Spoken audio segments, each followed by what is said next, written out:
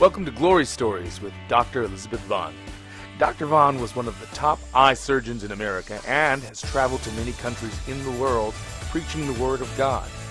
She also opened up an eye surgery center in Beijing, China, where she did free eye surgery on those in need. Dr. Vaughn will be sharing many of her personal experiences from God. In addition, you will hear of others that have known God in an intimate way and seen His miracle-working power. As you hear about how God has worked in the lives of others, our hope is that you will be changed forever. Get ready for God to heal you, deliver you, and transform your life as you sit back and enjoy these glory stories. Welcome to Glory Stories. I'm going to be sharing with you today about doing eye surgery in China. Well, it was a very challenging thing to be doing because people were coming from all over the nation. I don't know how they found out that I was there, but somehow they did, and they came from long distances. And I saw eyes there that I've never seen eyes like that in America. One woman I can remember had already had 3 eye surgeries on one eye, and she still couldn't see and still had problems. So she came to Beijing where I was doing surgery. And another little boy I saw had an injury with scissors in his eye, and he'd had some sort of repair, the best that they could do in the area that he came from. He had a cataract and scar tissue all on the inside of his eye. So all day long, that's the kind of cases that I was seeing, one after another after another. And then in between the cases, you know, I'd have a little time because they had to clean the room, prepare it, and get the next patient in ready for surgery. So while I was waiting one day, I was looking out the window, and it occurred to me that a song had been going over and over in my mind, and I hadn't really paid any attention to it. But as I started trying to figure out what was that song, I realized it was a song from South Pacific, and I'm going to tell you why I was, in my mind, the song was going over, because I had gone to the countryside, to the rural areas. I had asked to go there. I wanted to see what kind of medical facilities that they had.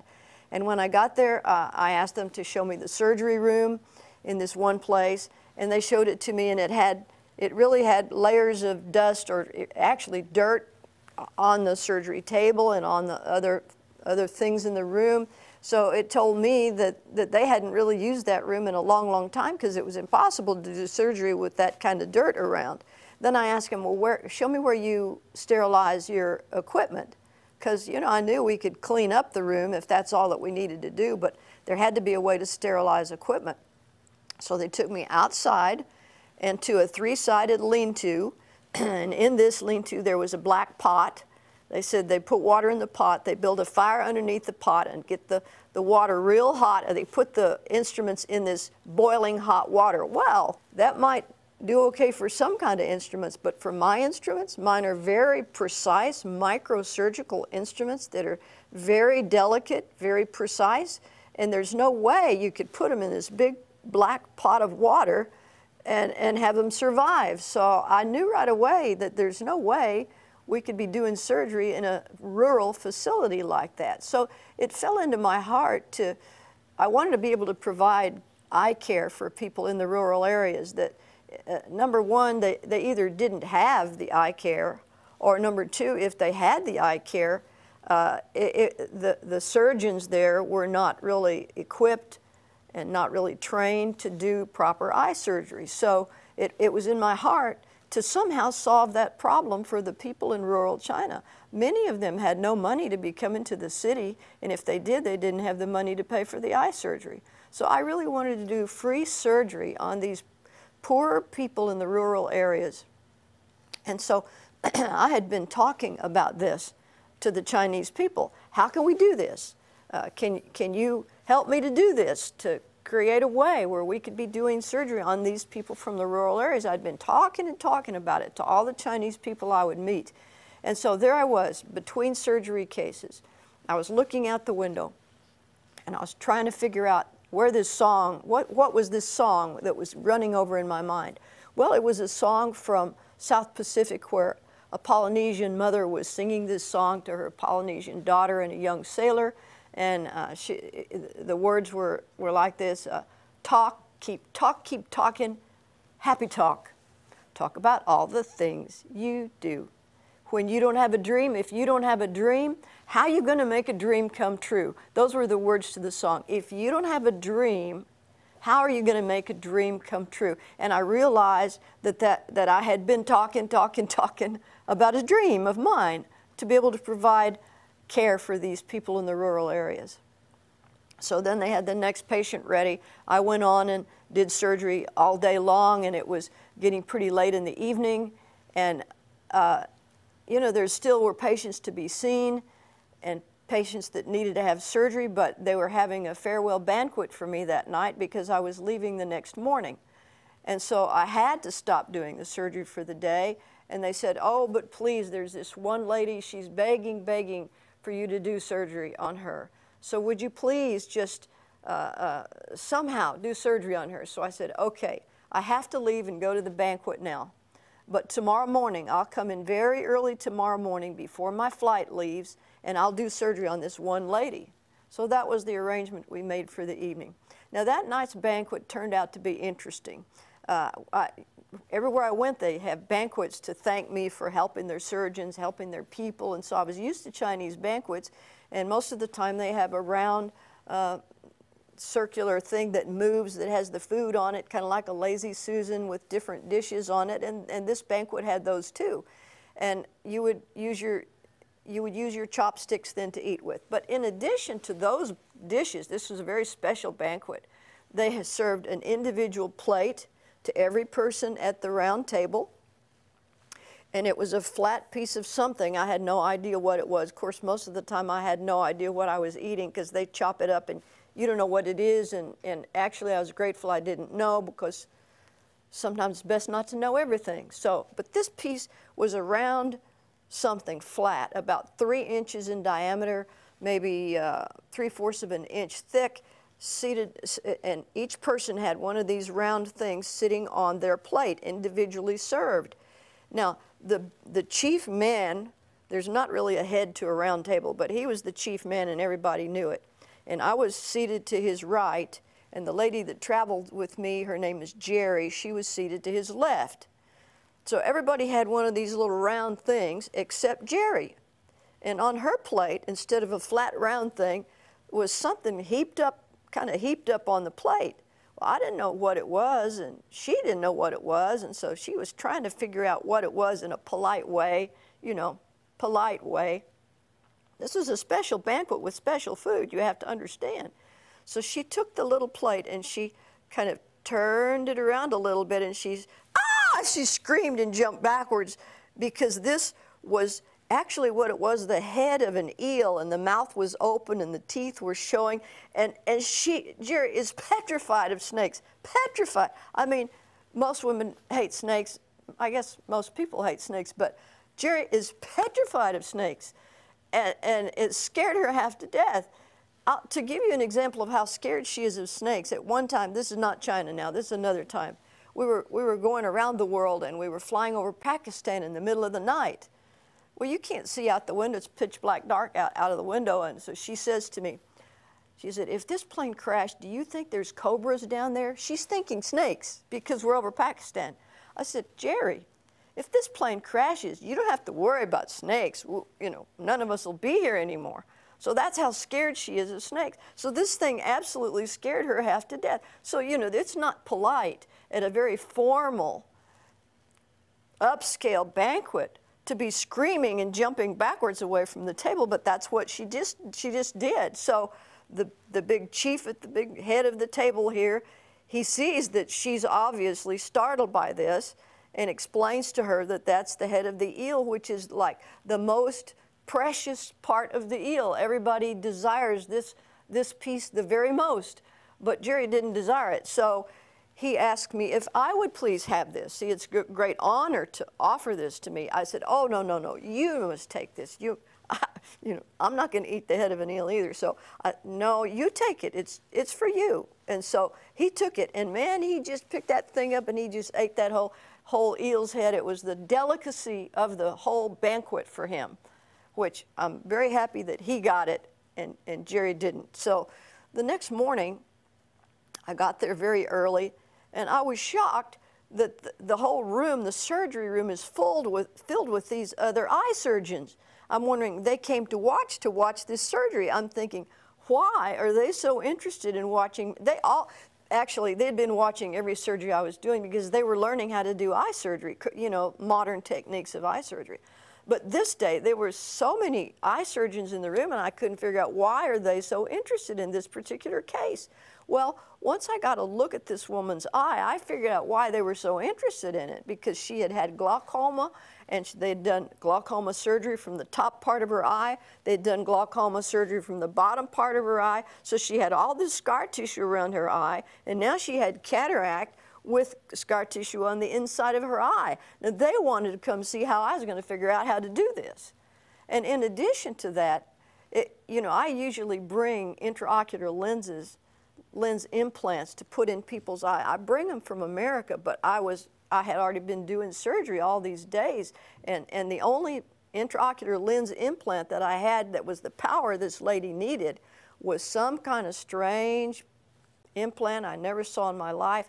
These were donated to me by people that make lens implants. So this particular one, I never had seen it. I never knew there was anything like it, but it was a round implant, all of them are, but then it had these long arms on it, like curving long arms on it, and like catfish whiskers, just long curving arms. So now it's my challenge not only to get through all the scar tissue, not only to get the cataract out, but once I succeeded in doing all of those things, the next challenge was to get this weird looking lens in there. Now, in the middle of doing the surgery, there was an equipment problem. The microscope stopped working. I had to wait, let them repair the machinery before we could continue. So once we continued, and I put that lens implant in there, but then the question, how am I going to get these long curving arms in the position where they belong? You have to tuck them back behind the colored part of the eye. I didn't have the proper instrumentation to do this. So they were all watching. Boy, all those surgeons were gathered around just watching every move. How in the world is she going to do this? Well, I didn't know how it was either, but I pray, you know. The thing that I have the advantage of a lot of other surgeons is because I trust in the Lord Jesus Christ. He is the great physician, and He knows how to do everything. And what I can't do, He can do. There's nothing impossible to Him. So I look to the Lord Jesus Christ to help me to get all of that done, the cataract out, the scar tissue out, and now these long curvy things put where they belong. And with great effort and tediousness, finally I got every single one of those long curved arms back where it belonged inside of the eye and finished the surgery. Boy, I had a sigh of relief, and I think they were all astounded that it could even be done, and I was too. I was too. It was amazing. But the Lord Jesus Christ is the one that did that, and I know that. I give Him the honor. I give Him the glory. So I finished, and I was changing back into my civilian clothes, and one of the doctors came to me and said, "This lady you just operated on has a gift for you. She asked if you could please come by her bedside and see her before you leave." Remember, I'm on my way trying to make an airplane right now. But I go by the lady's bedside, and she gave me this gift. It was 6 jade pigs, a mama pig, a papa pig, and 4 baby pigs. They were beautiful. She said she gave me 6 because the number 6 means very, very good. And she gave me pigs because the next year was the year of the pig. They have animals assigned to every year, every cycle. So that was a Chinese thing. But I always treasured those. I always loved those 6 jade pigs that woman gave me. It reminded me of the day that God did a miracle in front of our eyes to get all of her surgery done. So I go get on the airplane and leave. Of course, we come back often. I came back often during those years to continue to treat the patients, to teach the doctors, continue talking about my dream to have an eye surgery center to do free surgery on these poor people. So I came back a few months later, and no sooner had I gotten in my hotel room than the head of the ophthalmology department calls me on the phone, and he says, "Oh, Dr. Vaughn, I have something I have to show you right away. Can I come over to your hotel?" Okay, come on over. So he comes over, and he brings me a newspaper article that was in the big newspaper in Beijing, China, which is the capital of China, and it was a long, long, long article written by this lady that I just described to you that gave me the 6 jade pigs. It was written by her, and she was just a common person. She wasn't any bigwig. She was a common, ordinary working woman.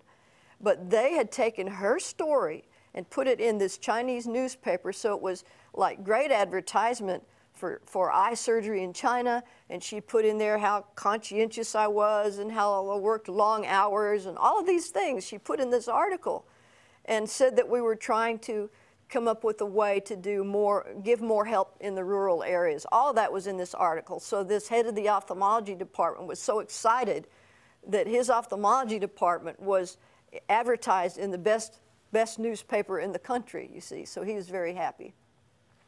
Well, we came back, as I said, many times, and one time, this is so interesting, I had a little bit of time off in the afternoon, and so Jerry, the lady that was traveling with me, she's a big shopper, and she was into Beanie Babies at that time. You know what Beanie Babies are? The little stuffed animals, you know, different kinds, bears and elephants and all different kinds of animals. They were called Beanie Babies.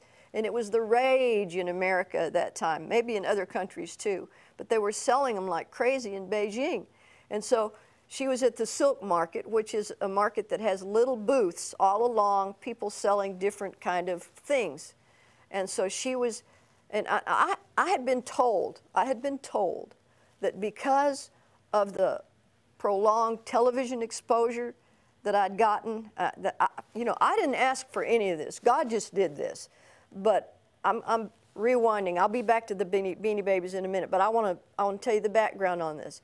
There'd been television crews that followed me everywhere. There were newspaper reporters that followed me. There were magazine reporters that followed me. In between surgery cases, they'd come to me and want to know. The main thing they want to know, why are you doing this? They couldn't figure out, why are you doing this? They knew I was paying my own way to come over there. Sometimes they'd ask me, how much does it cost you to do this? Well, I mean, I couldn't really explain that to them too well, but I mean, it would be too much money to even talk about, because I was running a solo practice of medicine, and when I wasn't there, no patients were being seen. And so I was losing all the revenue from all those patients, and at the same time, I was continuing to pay my overhead, you know, all my employees and so forth. So then not only the airfare and so forth, but it costs a lot of money to go. They couldn't figure out, why are you doing this? So I would always tell them the truth. I'd say, because God has put in my heart a love for the Chinese people. And because of my love for the Chinese people, I want to come and help them to see. I want to help the blind people to see. Well, it told them, number one, that there is a God. And it told them, number two, that this God loves the Chinese people. So I always told that. So it's interesting, the articles that came out and even the television programs that came out, they would all, the head of the article would be things like, lady from across the sea loves Chinese people. Somehow they'd put love in the title of their articles, which was good with me because that's the truth. I did love them, and because God had put the love in my heart. So they told me that common people knew who I was because they'd seen me on television. They made primetime television program out of the eye surgery center that we were creating, and they told me all the common people know who you are. Well, I didn't, you know, sometimes people exaggerate, and I really didn't believe that. But when we were in the silk market, I was in the silk market with Jerry that day. She was looking in this little stall that had Beanie Babies all on display. I was standing out in the middle of the walkway. I really didn't care about Beanie Babies. I was just looking at the day. I was so glad to have a little time out of doors and to see the sky and the trees, and I was just enjoying the day. And I hear this shopkeeper where she was. The shopkeeper says to me, he said, "You, doctor, love Chinese people." I said, yes, that's me. I love Chinese people. He knew who I was by just seeing my face, because he'd seen me on television, I guess, and in newspapers, wherever. I don't know where he saw it, but it showed me that God, I'm saying God did this.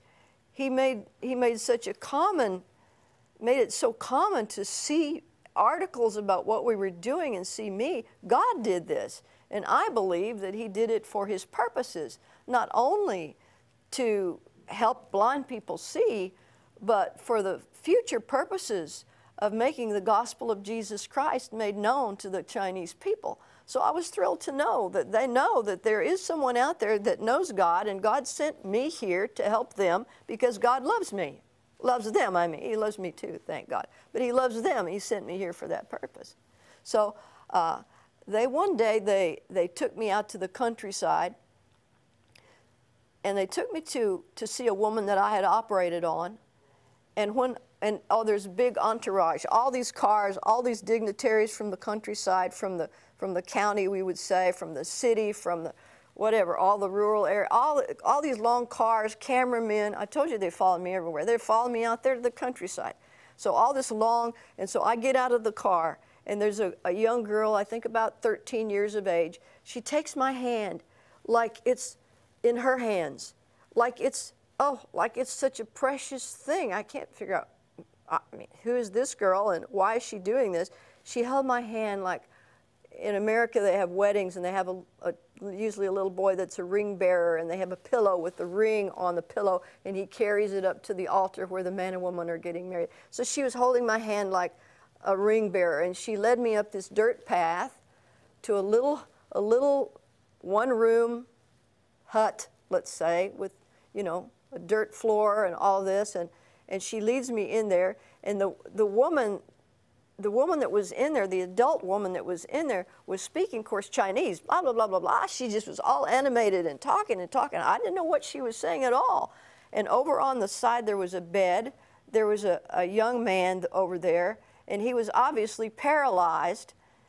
He was paralyzed from below. He had use of his arms, but nothing below his arms. He was paralyzed below his arms. And he presented me with this gift that he had hand carved out of some piece of wood they found somewhere, and it looked like a bird, and on the bottom it had an inscription that he'd carved into the wood, and it was an inscription that was talking about love, eternal love, something like that. And so I still have that in my home. I display that. I love to watch it. Now, later on, after I left the lady, I found out what the story was, and this was a story. Her son, who was the man on the cot, on the bed, her son had fallen out. He was working, and he fell out of the back of a pickup truck, and the injury severed his spinal cord. So he became paralyzed. Well, he had an infant child, this 2-year-old child, and his wife then left him and the infant child. So here he was, paralyzed, with an infant child, and the only person that he knew that could help them at all was his mother. His mother was a widow. His mother was the one that I had operated on.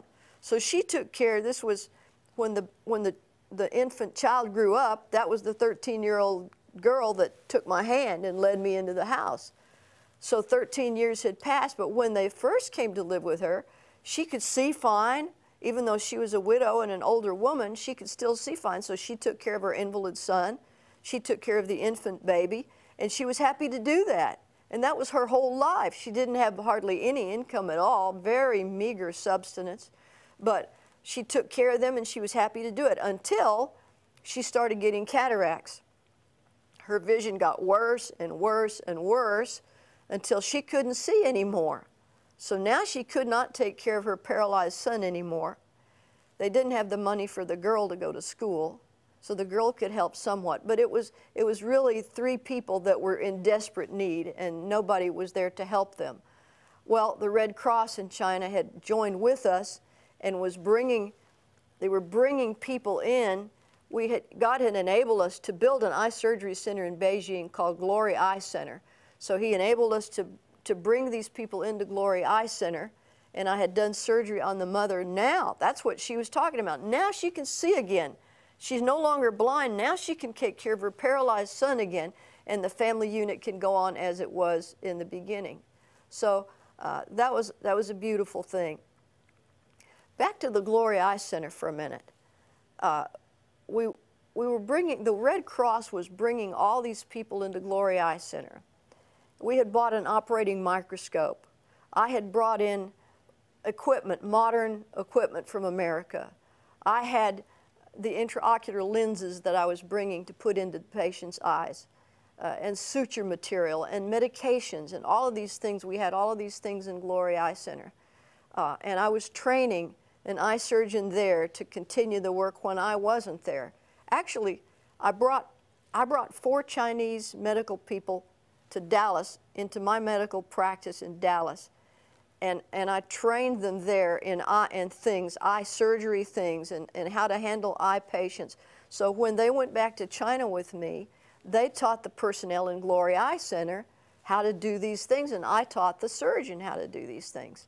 So with time, news got out, and the public started supporting people and helping to pay for their eye surgery, and we were able to get a van. We were able to get a van and equip it inside with examination equipment. So now the doctors from Glory Eye Center could go out into the countryside. They would line up many, many people in the countryside and bring them in one at a time, examine their eyes, see what their need was. Did they have glaucoma? Did they have cataracts? What did they need? And what we could do to supply them in the countryside. And the ones that needed to have surgery, we would bring them into Glory Eye Center and do the surgery there. Another time, they took me to the countryside, and in this instance, it was a man that had had eye surgery. And again, we had TV crews with us, and he was going on all these things that I didn't know. But later on, I found out about him, that his story was he took care of an invalid wife, and he would ride his bicycle and go to a factory that wasn't too far away, and he was able to make a little income doing that. And he had a garden that he planted and tried to take care of that to have food for them. But when he got the cataracts, he couldn't see anymore to ride his bicycle to the factory. He couldn't see anymore to plant a garden, and so now he was helpless too. So they had brought him into Glory Eye Center. We did surgery on him, and he was telling all, now he can see to ride the bicycle. Now he can see to plant his garden. And you know, the Lord was speaking to me, and the Lord said to me, when you've done it unto one of the least of these my brethren, you've done it unto me. So I was standing there. Inside of me, I was crying because of what God was speaking to me, because he was saying, the way that you took care of that man and you made that man see, it's as if you had done it to me. That's very touching to me. As if I had done the surgery on Jesus. That's the way God viewed it when I was doing surgery on that man. It gave me a whole different perspective standing there in that man's front yard, seeing his dirt garden because he hadn't had time to plant a new one yet, and knowing that now he had a life back again because God had enabled us to go there and help that man and to help countless thousands of people. Well, I hope you see that God's using you in that same way, in some way, not doing eye surgery, but in some way, to help the people around you, that he can say to you too, what you're doing to those people and helping those people, you're doing it unto me. Thank you for being with us today. We'll see you next time. We hope that you enjoyed these stories of the glory of God. We believe that each story we tell will help build your faith and help to bring a miracle into your life. For more information about this program and Dr. Elizabeth Vaughn, visit her website at godsinstrument.com, her YouTube channel at Glory Stories Now, or write her at Elizabeth Vaughn Ministries Incorporated, P.O. Box 454, Argyle, Texas 76226, USA.